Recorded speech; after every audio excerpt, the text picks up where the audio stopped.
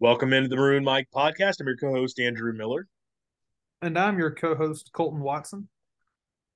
and it's still a very busy time. That's just kind of that time of year for college athletics with um, basketball season in full swing. You have two teams currently on campus fighting for their tournament lives.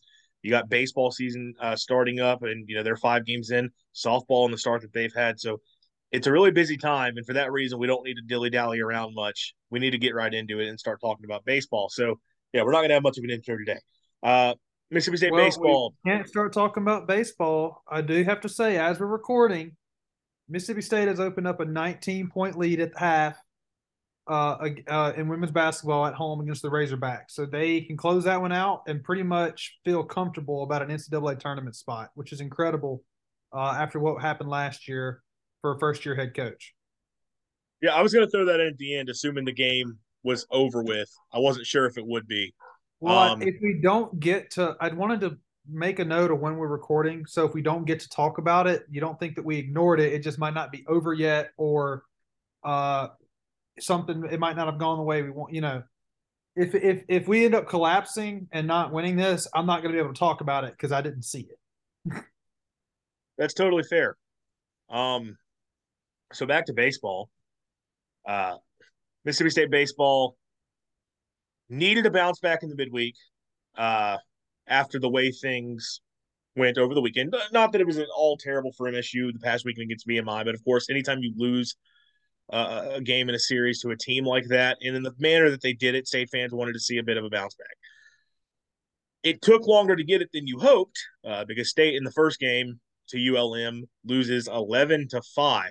I believe they were down 11-0 in this game. Pitching continued to be the kind of the disaster that it has been for MSU.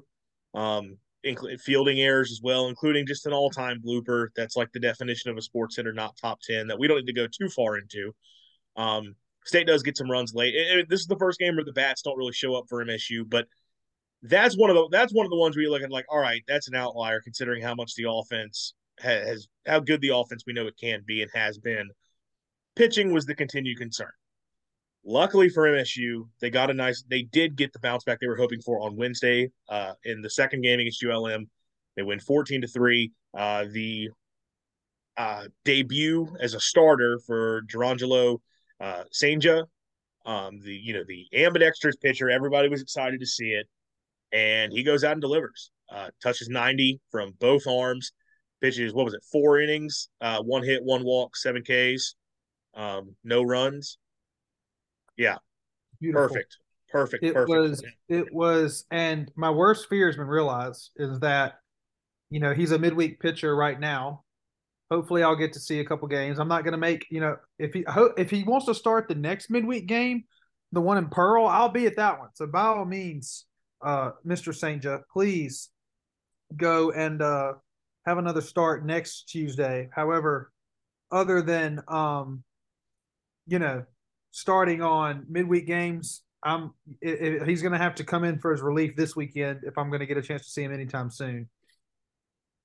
Yeah, but definitely as advertised. That's obviously one of the most anticipated debuts by a Bulldog pitcher that we've had in a long time, and he goes out and delivers. And credit to the rest of the pitching staff as a whole. They kind of locked it down and handled their business the way you should against a team like ULM. Obviously, it's far too early to sit here and say the pitching staff has everything figured out because it's one game in the midweek after they literally gave up 11 the night before. I know it's different pitchers, but you get what I'm saying. Um, but things turning in the right direction. And obviously the bats came returned back the way that you would anticipate for MSU. 14 runs, including Dakota Jordan hitting one of the biggest moonshots you will ever see. Ridiculous swing speed, uh, out to left center, sends it out of the ballpark. That dude is going to be incredible to watch, which I think that's kind of the theme early in the season for State. And I know you guys talked about some of this in the recap after the opening weekend. The young talent on this team, and along with the new faces as well, just the new pieces here that have come in out of this transfer class, but also the freshman recruiting class as well, who've been able to step in and so far shown why they were big priorities for Chris Lemonis.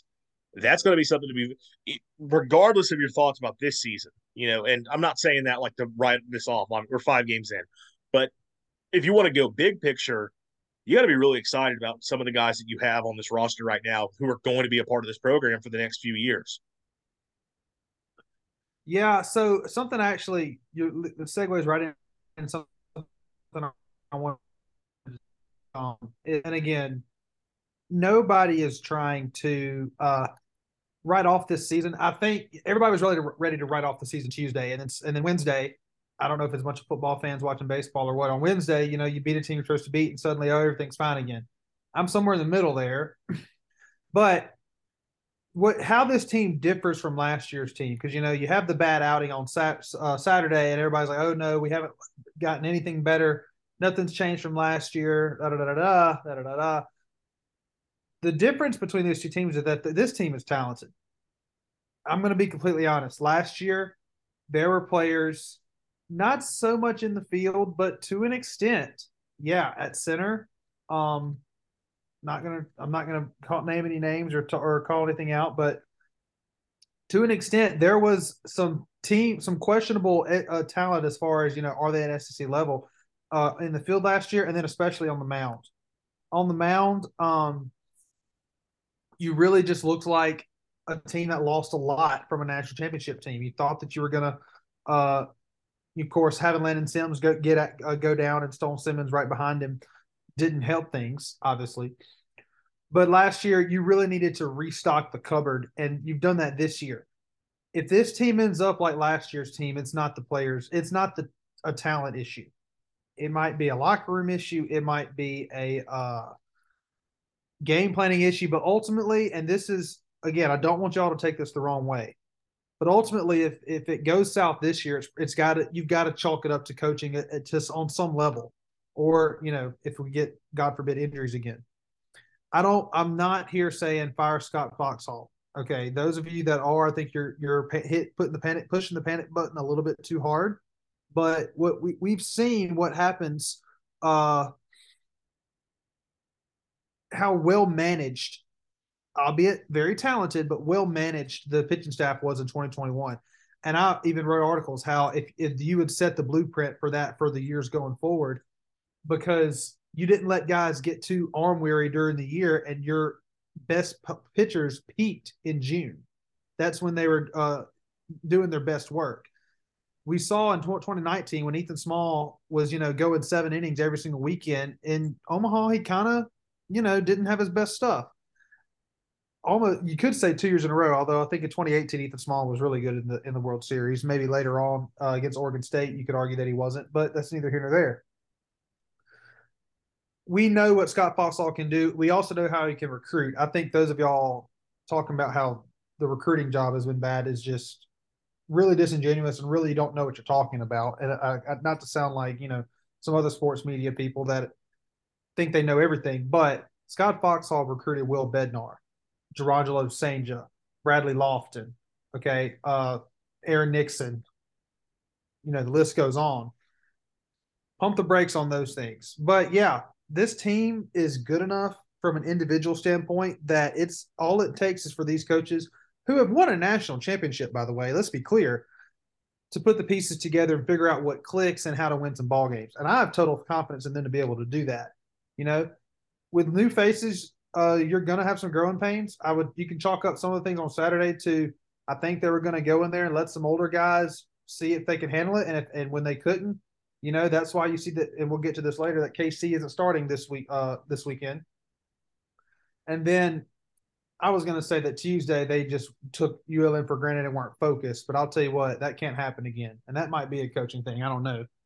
You can't show up and lay an egg like that. Yeah, no, that was certainly not ideal after the weekend that you had. And look, that sounds. I know we can talk about it's baseball, long season, a lot changes. At the end of the day, every game still counts towards.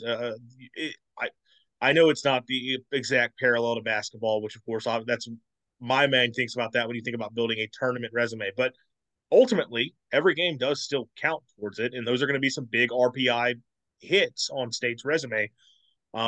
that you kind of have to be able to make up for the rest of the way. Obviously, Now, the there's a SEC. slight chance. I do want to say this: ULM hit the portal hard last year, and they returned a lot, and VMI returned almost everybody. So there's a chance that those are better teams than they were a year ago. I'm not counting on those being teams that are gonna by no, any means help Mississippi State down the stretch, having played those teams. But they're they might not be sub 300. I don't even know if there is 300 baseball teams. RPI, which is not what they call it. Uh, I don't know if they're going to be down that low this year. ULM wasn't that low last year, but Quick aside, is it not RPI? I thought it was. it might be. I think it might be RPI. Never It's mind. RPI for baseball. Um, It's BPI. It used to be BPI for basketball. well, that's ESPN's Basketball Power Index. Basketball used to do RPI, Oh, okay. and then they switched to the net. Regardless, um, that's two losses early in the season that you really don't want to have, and it's one of those things where you can afford a couple of those losses over the course of an entire year, right? Like that's going to happen in baseball. When they happen so early, you're kind of like, well, you're cutting it kind of close. But obviously, you're playing in the SEC. You're going to be granted plenty of opportunities to build up Right. a And strong speaking resume. of SEC, a lot of these teams you're going to be contending with for postseason positioning lost similar games. Lamar beat Kansas State and Texas A&M in the midweek. Central Arkansas beat Vanderbilt. So, and that's not. There are some other games too that are slipping my mind where you have no idea how these teams lost or almost lost. Arkansas almost lost to Grambling. We know how that feels. We almost lost to Grambling last year, but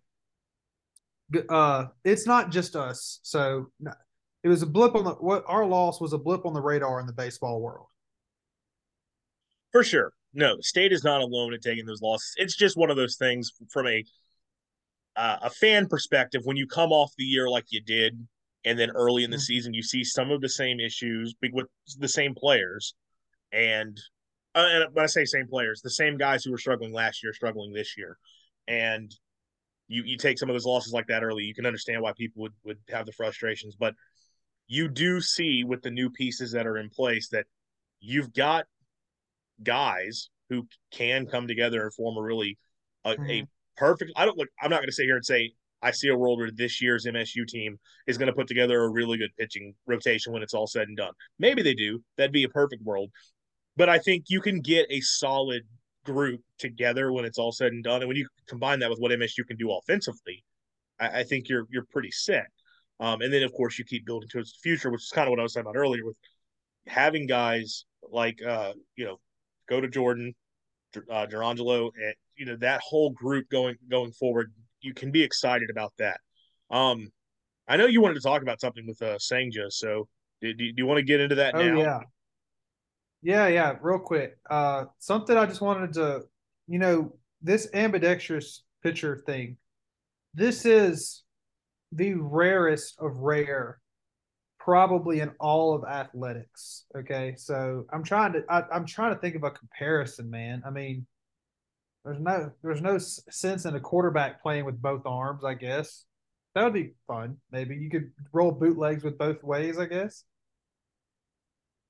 I But mean, like, I'm there's I'm never been sorry, one. But I zoned out my internet. I don't know how I'm still recording because my search engine's not wanting to work right now. There it goes. It just loaded. Um, so no, what were you talking about with quarterback? Uh, just trying to, Bootlegs, but just like, there's nothing that is this rare in athletics, but yet does occur. well, Okay. okay. There was a highlight going around, I think like last year, of a quarterback recruit who was ambidextrous, and Okay. um, I'm here for that. I would like to see that. I have not heard anything else about this kid, but like he could throw with, and I think he was still younger, like so like he might still have a couple years, but like Mhm. was delivering accurate. This it was just like I don't think it's something he's necessarily doing in game, but it was showing him like out on the practice field throwing to receivers, I throwing I with don't think definitely would not be nearly as big of an advantage as an ambidextrous pitcher though. no, not at all because that's not like a matchup based thing. Just But he it was just if your quarterback was able to do some Patrick Mahomes stuff and throw from different arm slots, it might help to throw with both hands. right. That's the big thing with it because he was making accurate throws with velocity as well. Um, Plenty of arm strength going both ways, and a lot of those throws you talked about going on the run, like on a rollout, or he was showing some of that. So maybe we eventually get that in football. But again, the only situations where that really matters is if you are having to run the opposite direction, and then you can make a throw with your other arm. That's not It's not at all like baseball where it's matchup based. Right. Well, anyway, there is one notable ambidextrous pitcher in all of baseball history, other than Jurrangelo Cijntje. Jurrangelo Cijntje is only the second guy, again, not the second guy to ever do it, but the second guy to ever make something of himself at any, play at a D1 level. Pat Venditte. Pat Venditte, he was born in 1985, still works in Illinois. He was born in Omaha, a little bit prescient there. Walked on to the Creighton Blue Jays. Got drafted once by the Yankees in like the 45th round, and then again in the 20th round the next year. Never played for the Yankees in the big leagues, but he did play for a lot of major league teams in very, very short stints. Okay. I think he's got 61 total appearances with the Marlins, the Giants, the Dodgers, the Phillies, the Mariners, the Blue Jays, and the Athletics. This is a guy, he throws some two arm slots, like obviously very, very stellar statistically in the minor leagues. In the major leagues, he was adequate, but really in double A, triple A, and in single A, did really well. In the major leagues, ended up with like a 4.73 career ERA. Only pitched 72 innings in his whole career. So again, very short appearances, and that's 72 innings in 61 games. So short appearances and not too many appearances. But this is a guy, he could throw 86, 87 from the right, 82, 83 from the left, and that kind of limited him as a pro prospect, not being able to throw that fast. But some key differences between Jurrangelo and Pat. Jurrangelo's delivery is nearly identical from both sides. Pat actually threw sidearm left-handed and right-handed threw more overhand. He actually had a torn labrum and which for one season only pitched left-handed because he tore his labrum in his right shoulder, and then worked with the pitching coach, and he actually developed a delivery that was easier on his arm that ended up making his right-handed delivery and left-handed delivery more similar later in his career. Pat is naturally right-handed. He bats left, but everything else he does is right-handed. He can't do anything left-handed other than bat and throw.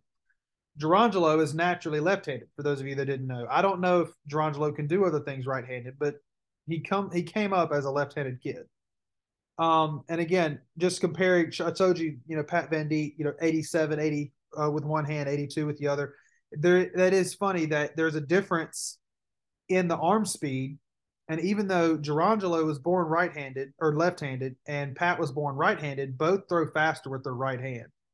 Jurrangelo does throw much faster though. Again, he touched I think 97.8 yesterday with his right hand and 92 with his left hand. So very much a different prospect. Of course, Jurrangelo was a draft pick, a high draft pick out of high school, an international player. More prospecty, more of a talent, I guess, in both arms.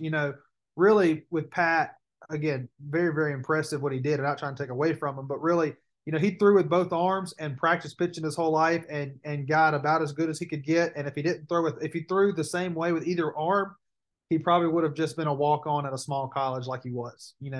With Jurrangelo, I think either one of his arms is a D1 arm, which is insane to think about. He's got two D1 arms.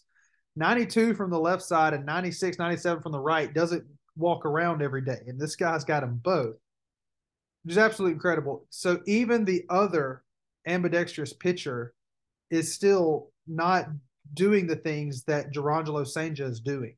He's one of one, truly one of one. It's absolutely astounding. Yeah, hopefully you don't put too much pressure on him going forward, but no, that is a lot of pressure. By the way, for those of y'all that didn't know, Jurrangelo was born in the Netherlands, moved to Curacao, grew up in Curacao. His dad played baseball professionally in the Netherlands, but I imagine his background is Curacao for his family, and then moved to Miami the Miami area when he was 16. No, look, I mean, it's obviously something very new that you've got somebody like that, and you're not going to find a lot of comparisons. So no, that's very interesting that you were able to find someone who obviously was able to make a career with it, and I mean, hopefully he becomes that next guy. And Pat Venditte had the very famous back and forth at bat, uh, where the switch hitter it is one of his first minor league games. They went back and forth until the umpire had to intervene. The umpire made the hitter pick first, and then the rules committee had to get together and decide the pitcher will always pick first because there are more switch hitters and they should get rewarded for being a switch hitter. I guess is basically the logic behind that. So that Yeah, is why the pitcher has to pick first. correct, correct.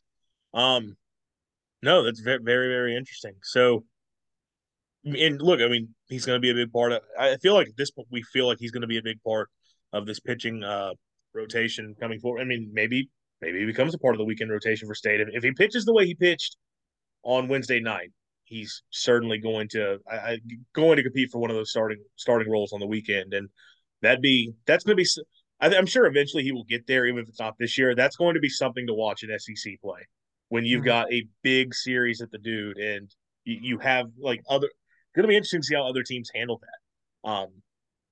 Because And just go ahead. speaking of the rotation and how I think I had a whole scenario where I figure Lofton and Jurrangelo could factor into the rotation, and maybe Lofton as soon as this weekend. I thought either him or Hunt might pitch on Sunday, and then I didn't think that I thought they would announce a TBA. I really was waiting on TBA to make his 2023 debut for Mississippi State, but then they went ahead and ruined all those schemes that I had, and they announced a new rotation with some slight alterations as to last week's. Yeah, so it's going to be still going to be Cade Smith and Landon Gartman as your Friday and Sunday starters, respectively. But we have. Do you want to take the first shot at the name? I'm gonna take a shot. All right, I'm gonna take a shot. It's hard. I'm gonna do my best. Now I was dead on with Sanja, and I even informed a couple people, within the media, hey, it's Sanja, and they still want to say Sinjay or Sanjay or look, guys, this kid is too good to mispronounce his name. Let's just be clear. All right, so Graham, I'm gonna say Eitma. And the reason I say that is because there's no way in heck we have two guys with three consonants in a row. Well, I guess Gartman is three constants in a row. So I guess three constants in a row isn't that uncommon. With St. J, you have five, JNT or four, JNTJ. I don't know how that works, but I think that this is YNTEMA. Even Coach Lamonis can't pronounce it, but I think that Y is a vowel. So it's like Eitma or Intma or something like that. That's what I'm going with. I was thinking Yitma, but unless it's like Brett Favre's name, where the syllable is backwards in the two letters because it's VR instead of RV, it can't be Yitma because the T is before the E. So I'm going to say it's Eitma. Eitma. And that is vocabulary with Colton. Um, Thank you. Thank you. so I mean, just first impressions. What do you think we can expect out of him as State starter? That's a great question. He is a left-handed starter. He was a left-handed pitcher. We were the only SEC team to not start a left-handed last week, so that'll be interesting. I wonder. I don't know. I didn't check the handedness of all of Arizona State's batters. I can real quick. I mean, shoot. Oh no, they don't have it. They don't have it. I'd have to click. I have to make like 6 clicks per player to find that out. So I'm not going to go for some bad radio and do that. But he's a left-handed hitter. ERA of 3.86. Now, if you notice, kind of was the benefit the victim of some bad luck, some errors and some infield singles and stuff on when he pitched in relief last weekend on Friday. But other than that, this is a guy who was not really it was very unheralded in the offseason by everybody except Chris Lamonis and Scott Foxhall. They were like, okay, this guy is the guy that y'all aren't talking about that you need to be talking about because he's gonna be really really important for us. And now we know that he will be. He's gonna be a starter. I don't know if that's is he a 3 inning, a one time through the order guy or a 2 time through the order guy? Maybe. I could see that being a thing. And then do you put in Bradley Lofton or something like that right behind him? I don't know. Be a pretty good idea to me. Or maybe you go with Jurrangelo again. Jurrangelo threw 70 pitches last weekend, but less than 60 with his right hand and less than 20 with his left hand. So you can kind of do with that what you will, but that wear and tear isn't the same. So he could probably go on Saturday. And Lofton, I probably wouldn't throw Lofton again except for maybe an inning or two on Sunday, but it could happen. And of course, you still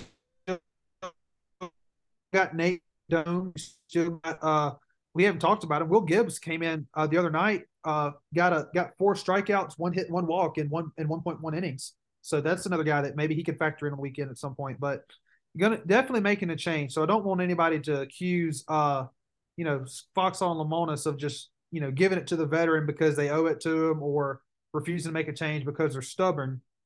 It took 1 weekend. They saw enough from Casey Hunt, who did pitch last night, which was a good clue that he might not start this weekend. Looking ahead to the weekend, big series on campus. Arizona State comes to town, and obviously that's a program that historically you're talking about a blue blood in the sport of college baseball. Now, modern history has not been as kind.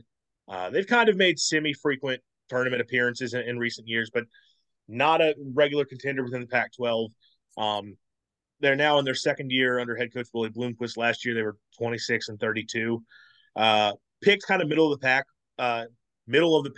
Knock on in the Pac-12 this season with a few players named to the preseason team. Off to a 4-0 start on the year, though. They did open up the year with a sweep against San Diego State, who is also coming off a not so great season, but generally that's a pretty good team there out of the Mountain West. And then they won their midweek against, I believe it was UNLV, who was, I believe, picked to be your favorite in the Mountain West Conference. So a good start to the year for them. What can we kind of expect to see out of the Sun Devils when they come to Starkville? This is it's a team that's trying to remake themselves after a little bit of a disappointing season last year as Mississippi State is running Arkansas off the court right now, man. My goodness. But anyway, Arizona State, so they're undefeated. Not high or really low scoring games except for a couple 6-5, 5-3, 1-0 in 3 games against San Diego State. Then UNLV 6-3. So considering who they're playing, they're not exactly knocking the cover off the ball, but they're pitching really, really well. Last year, they did not pitch very well. The ERA was a team ERA of 5.75. This year, it's at 2.5. Again, small sample size. But before I get into all that, let's kind of get into some of the hitting. Not going to get too solid into it because it's so early, but so far they're batting 322 with 6 home runs. Nobody has more than 1 home run. Everybody, 6 players have 1. Luke Hill, he's actually from Baton Rouge, Louisiana, and is a freshman batting 636. He's not up in the order. He's kind of, I guess he's their Bryce Chance in that, he's not Dakota Jordan batting 3rd. He's down there in the 7 or 8 hole, but still doing good. Wyatt Crenshaw batting 571. 3 different guys are batting 286 with 1 home run each, and one of those guys is named Will Rogers. So, but they only returned 3 main contributors in the lineup from last year. On the pitching side, they return a lot of pitchers, but they didn't want to. They needed to go out and get new guys, and all 3 of their weekend rotation guys were somewhere else last year. So, like I said, 5.75 ERA last year, just a 2.50 this year. So again, really improved so far. But again, San Diego State, it wasn't an offensive juggernaut last year, and they didn't just in their midweek game, bat 800 or anything. So early returns on San Diego State, and what we have to know is that it's not exactly a good litmus test for your pitching. But these guys that they brought in all really kind of got it done at their previous stop. So Ross Dunn is a junior from originally from Florida State, left-hander. 5.44 ERA last year. Now, he really started off hot and then kind of slacked off a little bit for Florida State. But he was, the cat's pajamas there for a little bit as their Sunday starter. Last week, he was on a pitch count. He only threw 47 pitches, and the same is the case this week, what I've been told. He had a blood clot in his arm that required surgery, so he had no fall baseball. So he's kind of on a pitch count for the first month of the season. Last week, 2.2 innings pitched, 2 hits, 2 Ks, 1 walk, no runs. Pitched 48 innings last year, 16 appearances, 11 starts, 77 to 26 strikeouts to walk ratio. So really gets a lot of strikeouts, not too many walks. Batting average of 230 allowed, was 2-4. And of course, pitching record is one of the worst stats ever, but he was a losing pitcher last year. Just 6 home runs given up in those 16 appearances. Mid 90s, and he has a slider. I was oddly enough, he's their Friday night starter, and I found out the least about what he throws. So I know all about what these other two guys throw. But anyway, Christian Curtis, this one actually scares me a little bit. So he's a right-hander. He's also a junior. He's from Texas A&M. He has been hurt. The last 2 seasons have been shortened by injury, and he said that his last outing. I also wrote down, also by the way, going back to Ross Dunn. He's a big Trump guy just based on his retweets. I saw a couple Donald retweets of Donald Trump Jr. Just thought that was odd that a public athlete would do that, because most athletes, especially in college, are so apolitical. Like they don't do anything political whatsoever because they've got bigger fish to fry. I just thought that was kind of funny. Anyway, Christian Curtis, right-handed, 1.42 ERA last season, 19 innings, 5 appearances, all starts, 15 Ks, so not a huge strikeout guy, to 8 walks. So not a good ratio there, but 8 walks, 19 innings isn't bad. 236 batting average allowed, 2-0 last year. This guy, kind of dangerous. He has a slider and a curve and a fourth pitch. I don't know what it is, but somebody said, throws 4 pitches for strikes. He'll run it up there 93, 97, might top out at 98. So he can really chuck the ball. Again, this is his first year healthy, but even when he wasn't fully healthy, he had a sub-2 ERA. So this guy is pretty good. Last week, 5 innings pitched, 2 hits, 6 strikeouts, 3 walks. So a little high on the walks, but good strikeout numbers. No runs. None of these starters have given up a run. And then Tim Manning, he's a junior. He transferred from Florida. He was a relief pitcher for them last year. Not a fantastic relief pitcher. Left-handed guy, 4.76 ERA, just under 23 innings pitched. He had 10 appearances, and 7 of those were starts. 26 strikeouts to 14 walks. So, again, a little bit bad with control last year. 293 batting average given up, which is really high. So, we definitely give up some hits last year, almost a whip of just under 2. Couple home runs given up, 90 to 92. Curve. He has a changeup. I've heard he has a curveball and a slurve. I don't think he doesn't have both, but some scouts call it a curveball, some call it a slurve. Just a slider curve. It's just a ball that breaks more diagonal. Really, a slurve is just a curveball or a slider that doesn't do what it's supposed to do. It sounds like this dastardly pitch. You're like, oh my gosh, they combine a slider and a curve. Well, it's when you throw a curve that doesn't really break like it should, or a slider that breaks more than it should. So anyway, so those are your pitchers. Key relievers. I mean, I'll give you these names. I'm not going to give you all these stats though. Matt Tilding, Owen Stevenson, Blake Pivarov. They got a guy named Wayne Scott, Piri Bodlovich. All those guys, a lot of these relievers were there last year, and a lot of them were starters last year that have just been outgunned by these transfers, and they've been moved into a bullpen role. The only other thing of note for Arizona State, just 4 errors so far in the season. So a lot different story from Mississippi State. Definitely a pitching and defense team so far this season. Not lighting the woods on fire with the bats is like Mississippi State is, but getting things done on the mound and in the field. Not hitting the home run particularly well, even in that dry Arizona air. This is their first road games of the week of the season for them. But one thing they do have in common with Mississippi State, big on transfers. I would have to say I'm going to venture to say that is the most in-depth breakdown that any state fan will be able to receive about Arizona State baseball going in. So good on you, Colton. Andrew's eyes are starting to glaze over a little bit there. Well, I mean, look, I can do the same thing with any numerous other topics, so I can't say much. But I mean, look, general thoughts going into the weekend. Well, I mean, what do you expect?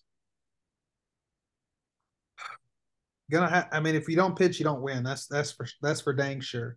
I'm liking that they're making changes, and I'm just gonna if the team that played on Sunday and Wednesday shows up, you might see, a really comfortable, easy weekend. If the team that showed up Tuesday and Saturday is who plays, not only will this weekend be unpleasant, it will be a blowout in the wrong direction. Let me just say that it could get bad quick. This team is better than the teams that we've been playing. Well, that's rest assured.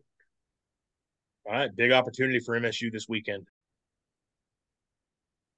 Turning our attention over to basketball, Tuesday was a rough day if you were a Mississippi State fan. You take a blowout loss in a midweek game to a Sun Belt school in baseball after with all the disappointment surrounding baseball that's happened over the past year. And then men's basketball has one of the more demoralizing losses in probably, I can't say in recent years because there's been a lot of them in recent years, but one of the more demoralizing losses this season on the road and up at Missouri, 66-64 is your final in overtime. Mississippi State held a 3-point lead at the half, 34-31, a game where State offensively early in the game looked like they were a completely different team. Um, they were knocking down a lot of threes. There was some carelessness as they were pushing tempo. I talked about in the preview that I felt that MSU had to dictate the style of the game if they were going to be successful. Because if you let Missouri do what they want to do, which is they want to play fast, they want to push the tempo, they want to take a lot of shots. They're not looking to, get to the rim. They're trying to pull up from three. Like that is how their team is built. If you let them dictate how this game is going to be played, I don't think MSU can keep up. And credit to MSU because in the first half, they got sucked into a lot of that and they did keep up. And frankly, they kept up throughout the majority of the game. The problem was you knew eventually you were going to, things were going to fade off. And specifically, I mean, 3-point shooting is one of the big things that stands out in this game. MSU in the first half was 6 of 15 from three. The fact that they took 15 3-pointers tells you a lot about how this game was going. But they knocked down 6 of them, 40% from deep. You will take that every single time. They kept it up in the second half in terms of the attempts, but boy, was there some aggression to the meat as they go 0 for 10 from deep in the second half. In overtime, 1 for 3. DJ Jeffries knocks down a big one there. State ends up 7 of 23, so just shoots 25% from three in this game. And the reason I'm putting so much emphasis on that is because from two, I did the math on this earlier. State was 15 of 32, so about 46%. When State did make an effort to get to the basket or get into the paint, get it to Tolu Smith, they were successful. Tolu Smith leads the way with 14 points. He was 5 of 8 shooting, 4 or 5 from the free throw line, 10 rebounds for him. It was a really good game for Tolu Smith. The problem is Tolu Smith only attempting 8 field goals in this type of game is simply not getting him enough touches. Absolutely incredible because post defense was Missouri's weakness. Their perimeter defense was good. They turned teams over, but anybody that has a dominant center has been cooking them, including Mississippi State the first time we played them. They did a really, really good job on Tolu for most of that game. And I do think that, I'm not one of those that say you have to stop shooting or you got to tell your players not to shoot. You want to know one way to destroy your team's confidence? Tell somebody not to shoot. And then not only does that destroy their confidence, it disrupts the flow of the offense because then, well, he can't shoot, so I can't pass it to him, so I have to go force something up myself, and you don't move the ball. If you're open, you got to shoot it. I listened to the game on the radio, so I don't know how many of those shots were heavily contested, but whatever. I do think there could have been a more concerted effort, perhaps, to get Tolu Smith the ball, especially in crunch moments. And they did. There were some times in overtime where I'm like, look, Tolu just scored a couple times in a row. Get it to him and make them get the ball away from him somehow. Again, easy for me to say that when I was listening on the radio, but Richard Williams kind of agrees with me, and that guy knows a thing or two about basketball. So one of it was from a personnel standpoint, and this guy only played 17 minutes. He fouled out pretty quickly, but I don't remember him being much of a factor at all. And I believe they said in the last game and I believe they said in the broadcast he's someone who's come on in recent games. Mohamed Diarra for Kentucky, not for Kentucky, for Missouri, only 5 points and 4 rebounds, but defensively, um, he matched up pretty well with Tolu and gave him some problems. The other big thing I saw Mizzou do, and this was, I mean, credit to Dennis Gates for making an adjustment. They made an effort to like they were not going to let Tolu Smith get one-on-one opportunities in the paint because they know they do not have guys who match up with him. He torched them for 25 last time that they played. So they actually went to more of a zone defense. Like they would sometimes start off in zone and switch over to man, but there were quite a few possessions they were playing zone, and it was kind of just we're going to force you to have to not like we're not going to give you any easy one-on-ones to get the ball inside to Tolu. You're going to have to knock down some shots from the outside. And that was kind of the approach they took. In the first half, State was hitting those shots. Second half, you asked if some of those looks were contested. Not really. A lot of them were open looks. There were some that weren't great. But for the most part, they were they were looks that you would understand them taking. They just weren't. They simply were not hitting. Um, Eric Reed, the chronicles of Eric Reed continue where early in the game he knocks down a couple big threes. And it's like, all right, it looks like he's figured out something. He goes 2 for 7 from deep, and it was a bad day for him shooting as a total. 3 of 13 shooting for Eric Reed in this game. Just and I do mention getting like sucked into like this was a game that was tied 57 at halftime. It's not like you were trying to play a super high scoring game because to be fair, neither team was really hitting many shots. But when I talk about State getting pulled into like Missouri's style of play, State was trying to go fast so many times on offense, and that just is not what suits this team. I know we've all talked about that was a whole. It's ironic looking back because if you remember when we were talking about the coaching search, how often we were talking about a team that'll play a modern style and is going to play fast, is going to shoot the three ball a lot, and how that's all we wanted. And with Chris Jans, that's not how his team is built up. His teams can play that style if they've got the players for it. This team does not. But you look now and it's like this team very clearly, like where they are successful is when they are, you know, taking their time, working the shot clock some, trying to get good ball movement and get those touches into the post to Tolu Smith and let him go to work. And if you get open looks on the outside, obviously you're going to take them. Now, the this the unfortunate side effect there is teams know that that's how MSU is going to play, so they are going to force State to try to knock down some shots from the outside. That's kind of the unfortunate thing. I remember this was said during the Kentucky game. I believe it was MSU Ghost on Twitter. Um, if I'm miscrediting, I apologize, but I believe he said something to the effect of like, I think people are going to have to realize this is how like until State gets guys on the outside who can consistently show that they're going to make you pay if you just leave them open from deep. Tolu Smith is going to get mugged every single game. That's just how that's going to go because until you have guys who are going to show if you leave us open and give us that space, we're going to knock them down. They know State's game plan is get the ball to Tolu Smith. Right. I mean, you say that like there's a free agency or a trend or that Tolu has another year. Yeah. Well, I mean, he does. So he'll be back next Tolu's season. a senior. You think Tolu will be back next year? He has well, okay, he could. He has a year of eligibility remaining.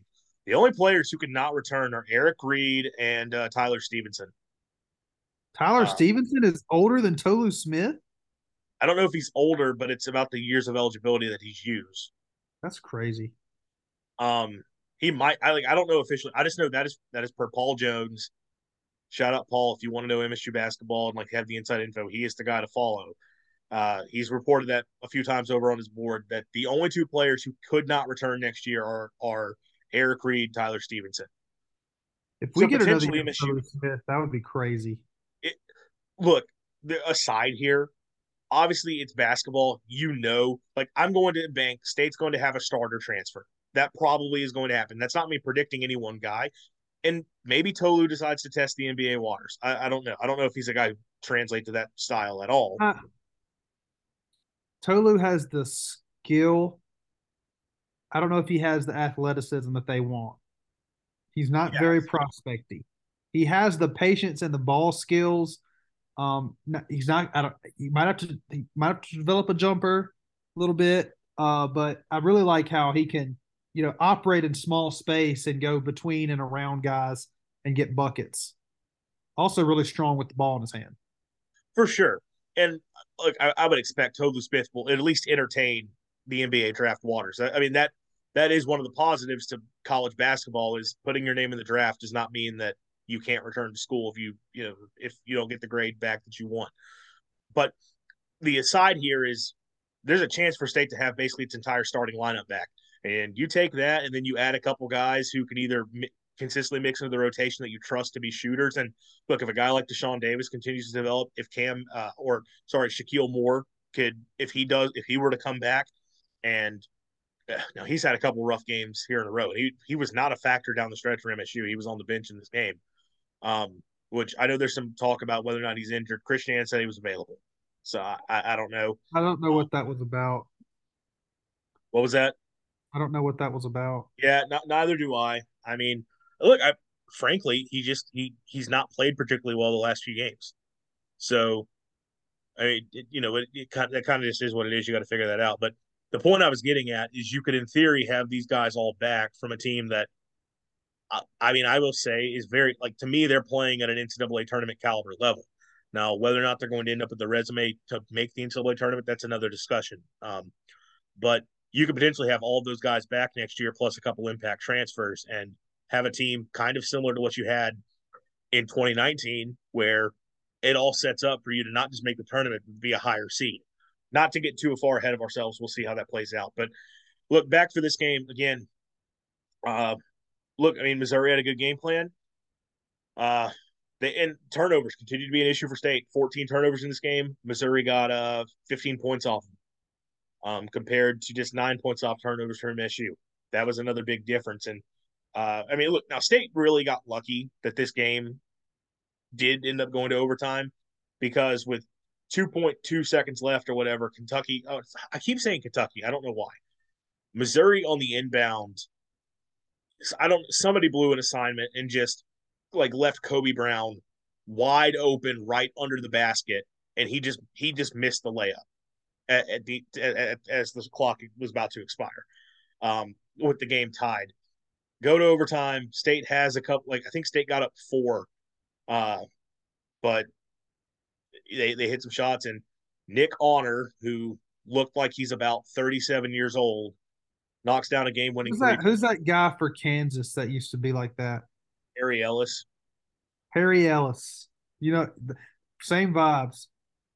Very similar, except Nick Honor is also like short and not that I am at all one to talk, but I'm just describing the guy has a little stockiness to him. Like he Oh, he's looked, picked with 2 C's. yeah. So like he does not look like a guy that you expect to be going out there knocking down game winning 3 pointers and like a knockdown drag out like clash to the end like of 2 tournament caliber teams. But shout out to him, he did. Um, and yeah, Missouri gets the win, and State misses out on a big quad one road opportunity. And does this game change much for MSU? Not really. In fact, the majority of bracketologists that I've seen that have already done updates kept State as a part of their last 4 in. This is not a loss. Like losing in overtime on the road to a tournament team is not the type of loss that's going to, make people change their perception of you that much, assuming that you have, a good enough resume elsewhere. How much does the net factor in? Like 10-point wins aren't a thing anymore. They still are, Okay. So but does a two that's the point problem though. loss, Is I would figure a 2-point loss in overtime on the road almost makes you, almost makes you, would bump you up a little bit. it totally depends on. This is the thing you have to remember with the net. It's how every team around you is also performing. It's how the teams that you played also performed. And this is a good point that I've heard that we forget about. We see teams, we don't see a numerical value added to any of these teams in terms of like what is their actual rating. We just see them ranked. We see 1, 2, 3, 4, so on. But we don't know I'm just going to make up numbers here because I don't know what the net value is. Like, let's say a perfect is 100.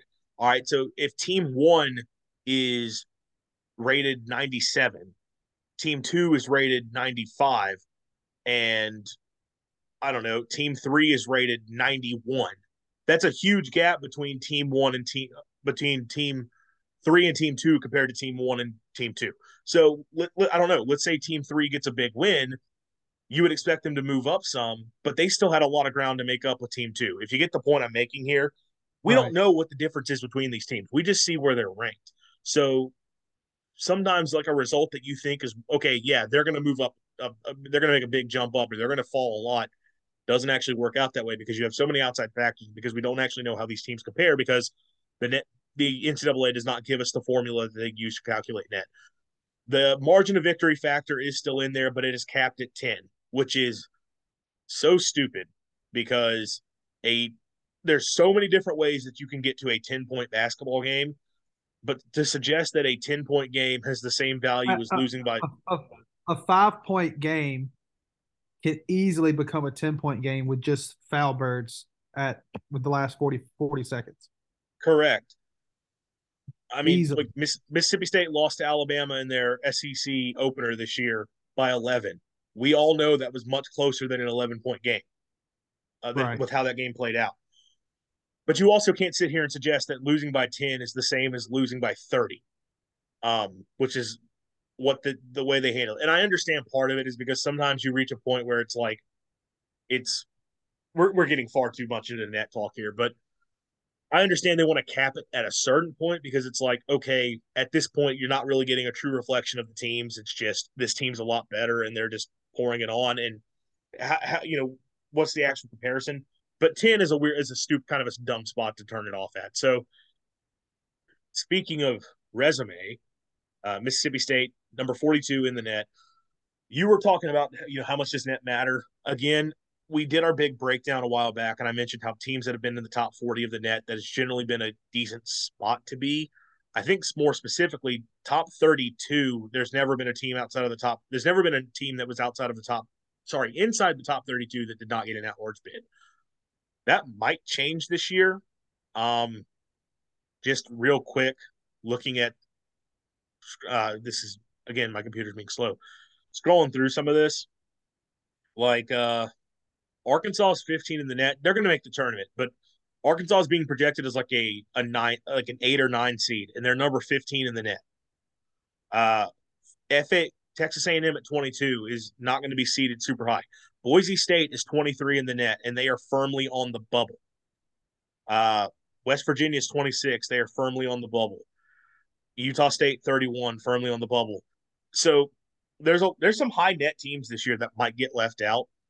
So I don't know, how does that bode for State is kind of another question. Um, the big thing with State, still 3 quad 1 wins. We are cheering for tonight. If Utah could find a way to upset UCLA, there's a chance maybe the Utes could move back into the top 50 and then becomes a quad 1. State over the weekend, State had a pair of quad 4 wins, or sorry, had 4 quad 2 wins, and those have ultimately changed a little bit here because uh, Akron fell back below the top 100. And the other thing that's disappointing is we talked about it forever. Eventually, Georgia was going to become a quad 3 loss. It just was. The Bulldogs were staying so close. They have since dropped sub 135. That is now a quad 3 loss. State's first quote unquote bad loss of the season. They're 138. They could get back within the top 135, which is what you want. And as I've said before, having one such loss in your resume is not a big problem. It's when you have several. Now, State's is 6-9, nice, against quads 1 and 2. That's not great. You want to be closer to 500, but I would also point out that most bubble teams are not really that different from there. Um, in terms of quality of wins, State's wins are still much better than a lot of the teams in the bubble, and State's one bad loss compared to some of these other teams puts them in a better spot. That's why the State's still being projected in by most people right now. The issue is starting to run. Well, I mean, your opportunity to add a big statement win is kind of fading because, I mean, it's Texas A&M at this point. South Carolina, They played Alabama close, but that's still going to be a quad four game at home, which, dear God, please show up for that game because South Carolina, we've seen they're playing better basketball now, and they've also been a better team on the road all season.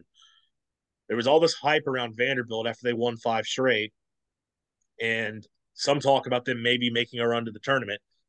Well, then they win and lost to LSU, who hadn't won an SEC game since like early in conference slate.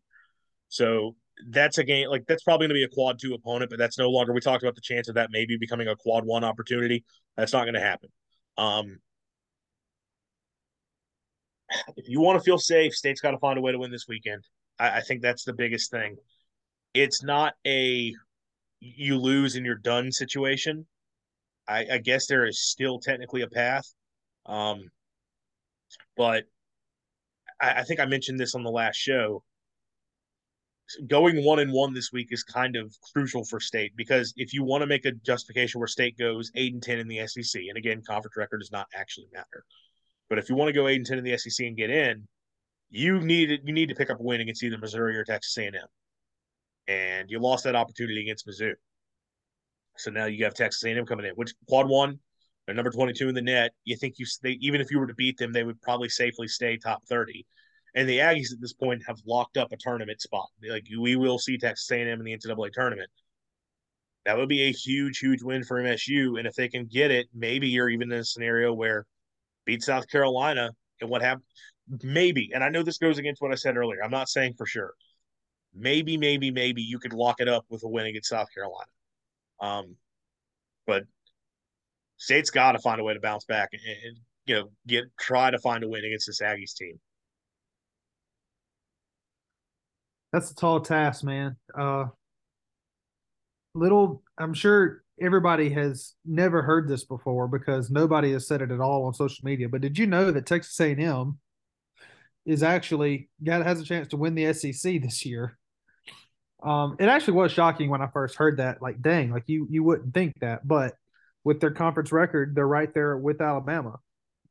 Now that's a dead horse that's been beaten into the ground on social media this week. But Texas A&M has a lot to play for, and they're not just going to come in here knowing that they're going to make the tournament and be happy to lay an egg or anything in Starkville. They're going to be getting after it, and they're a really scary team. Yeah. No, they've won 6 SEC games in a row. They've only lost 2 SEC games all season. If they were to win out, they would be SEC champions, and they'd be technically co-champions with Alabama, assuming Alabama does not lose again until that game. But because they would have had the head-to-head against the Tide, they would be the actual champs, the number one overall seed in the SEC tournament. And look, A&M is such a weird team this season. A couple weeks ago, I think I pointed out that their resume was kind of BS, and it was dumb that their fans were complaining as much as they were. I still stand firm that at the time it was dumb because there was a reason they were very much on the bubble, and some people didn't even have them in the field a couple weeks ago. They dug themselves a massive hole. They were 8-5 in their non-conference slate, a non-conference slate that was ranked as of right now net out of conference strength of schedule 253 in the country. The thing that kept them out of the tournament a year ago, Buzz Williams did nothing to change it this year and played a bunch of quad four teams, including and lost to a couple of them. Lost to Murray State, lost to Wofford. And I know those are programs that if you pay attention to college basketball, you're used to them being pretty good mid-majors, sometimes really good. Both of them suck this year. Those are two terrible losses. They lost to kind of a mediocre Colorado team. And the only two decent teams they played were Boise State and Memphis, neither of whom are all that great, but I mean it's decent opponents, not conference.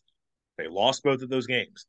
So they didn't have a single impressive win in their non-conference slate, and they put themselves in a position where it's like, yeah, you are going to have to tear it up in SEC play if you want to get to the tournament.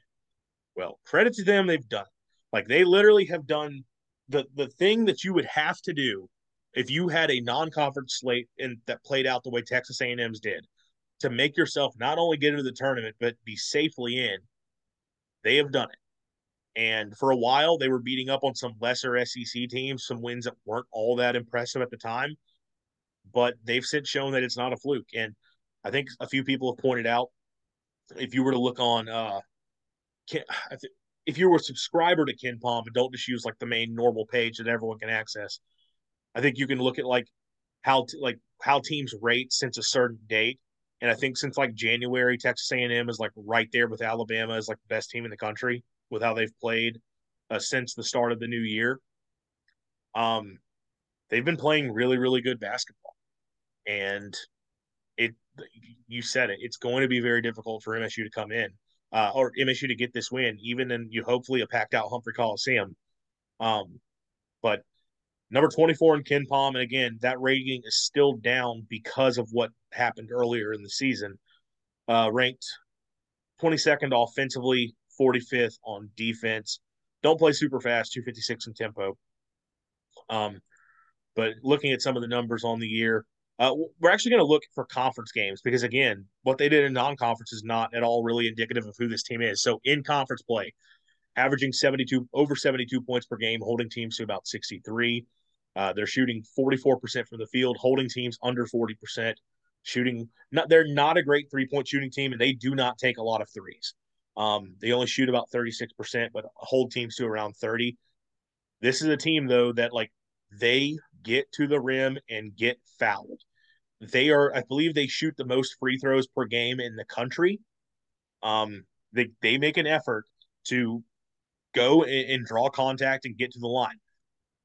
Now, it's not a team that's like got dominant big men or anything. Like they don't have anybody who stands out in terms of like rebounding, but they got guys who are like they're just scorers who go and get to the rim. And right now they're sort of led by the backcourt duo of Wade Taylor and Tyrese Radford. Uh, Taylor averaging over 16 a game in SEC play, Radford over 14 a game. Two other Aggies in double figures in conference play.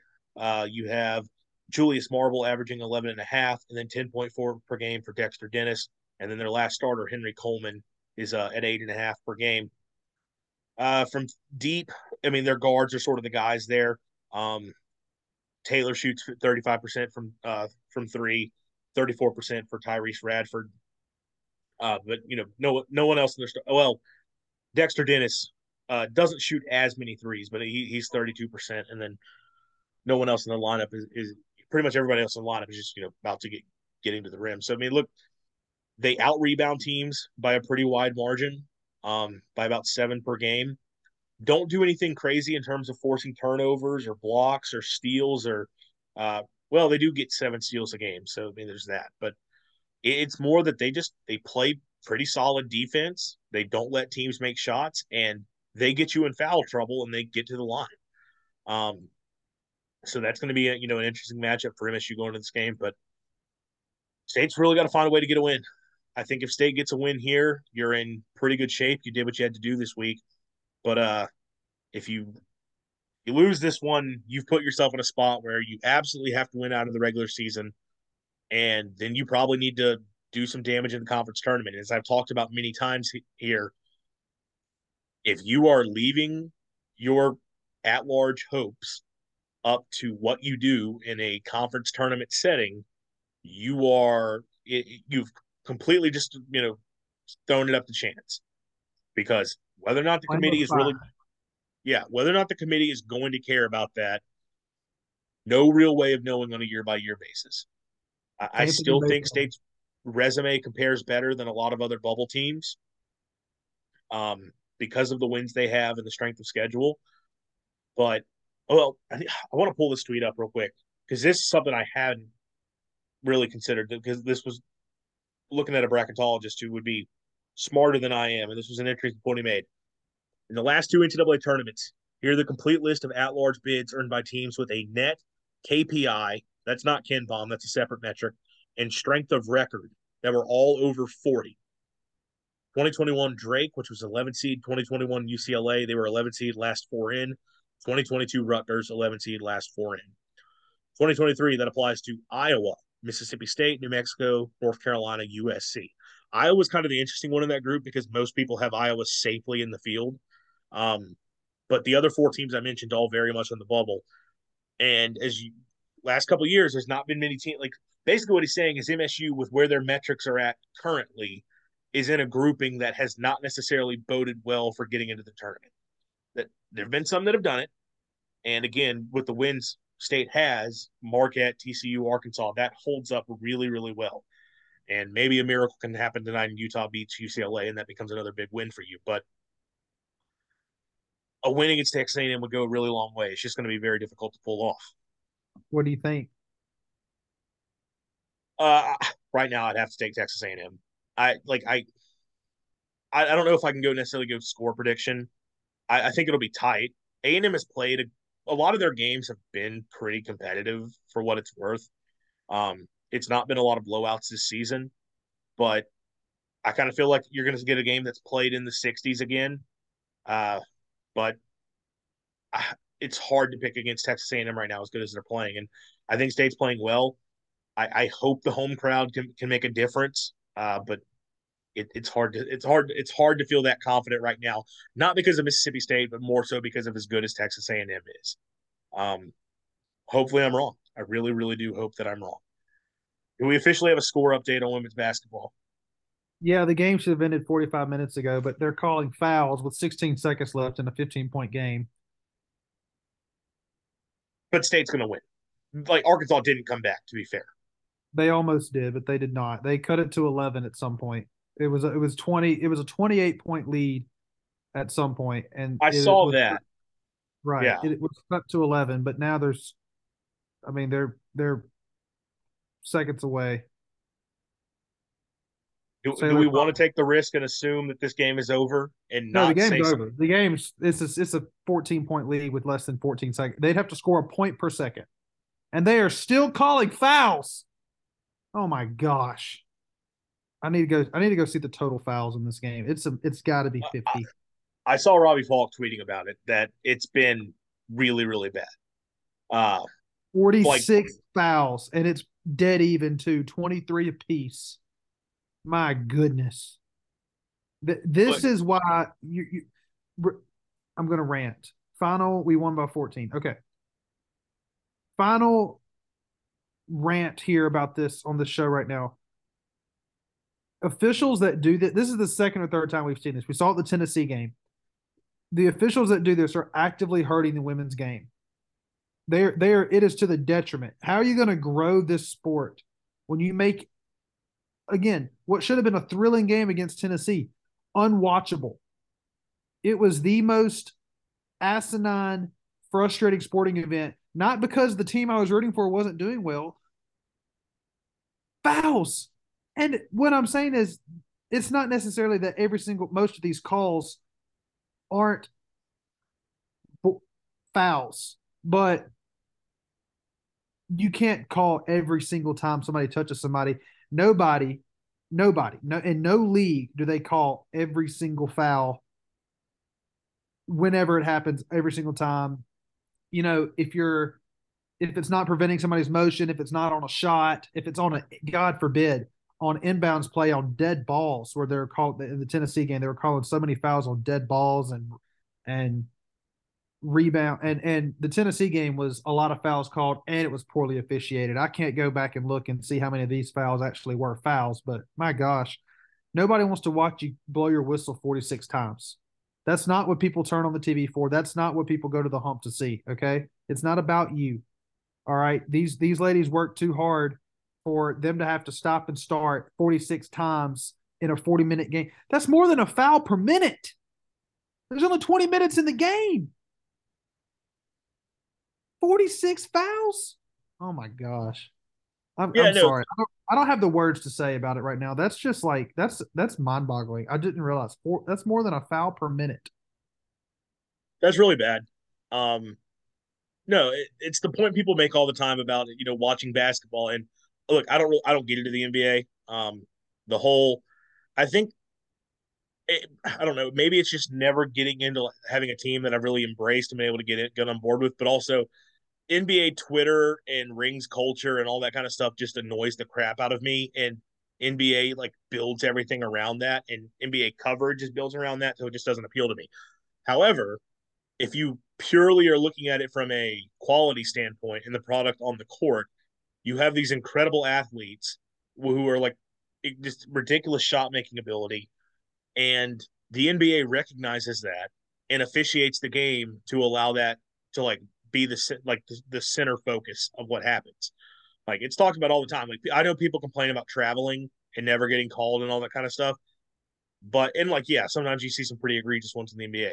But it's also like they let some stuff go because they know it detracts from the product if you're going to be blowing the whistle every time there's something that's close. College, they do that. They blow it every time it is what we say every time, and then we see what happened Brandon against Miller takes Kentucky. 15 steps. Well, Brandon Miller likes to get away with carries. We know that. Um, that's a dark joke. Um, Oh my God. yeah, I stole that off Twitter. I can't take I, credit. Somebody can't. I made can't. that response. I can't. That's a situation. I'm mad at myself for laughing. We're not gonna we're not gonna get into that. I'm not interested in touching that, but that's a situation. Of course, it's Alabama. No, but like they will call everything. And again, it's also talking about getting away with travel. We saw the end of the Kentucky game in Starkville. It's not that college refs miss stuff. It's that they miss the absolute. It's correct. They miss the blatant ones, but then they call everything that's ticky tack that nobody wants to see called, and it disrupts the game and it makes it unwatchable. And you have to really be into college basketball and really care about your school if you're going to follow the sport beyond it. And obviously, it happens in the women's game all the time as well. We saw it firsthand where the number of officials who just never knew how to officiate for Tierra McCowan and how to call stuff for Oh her. my gosh. Yeah, so it, it's a problem that has to change.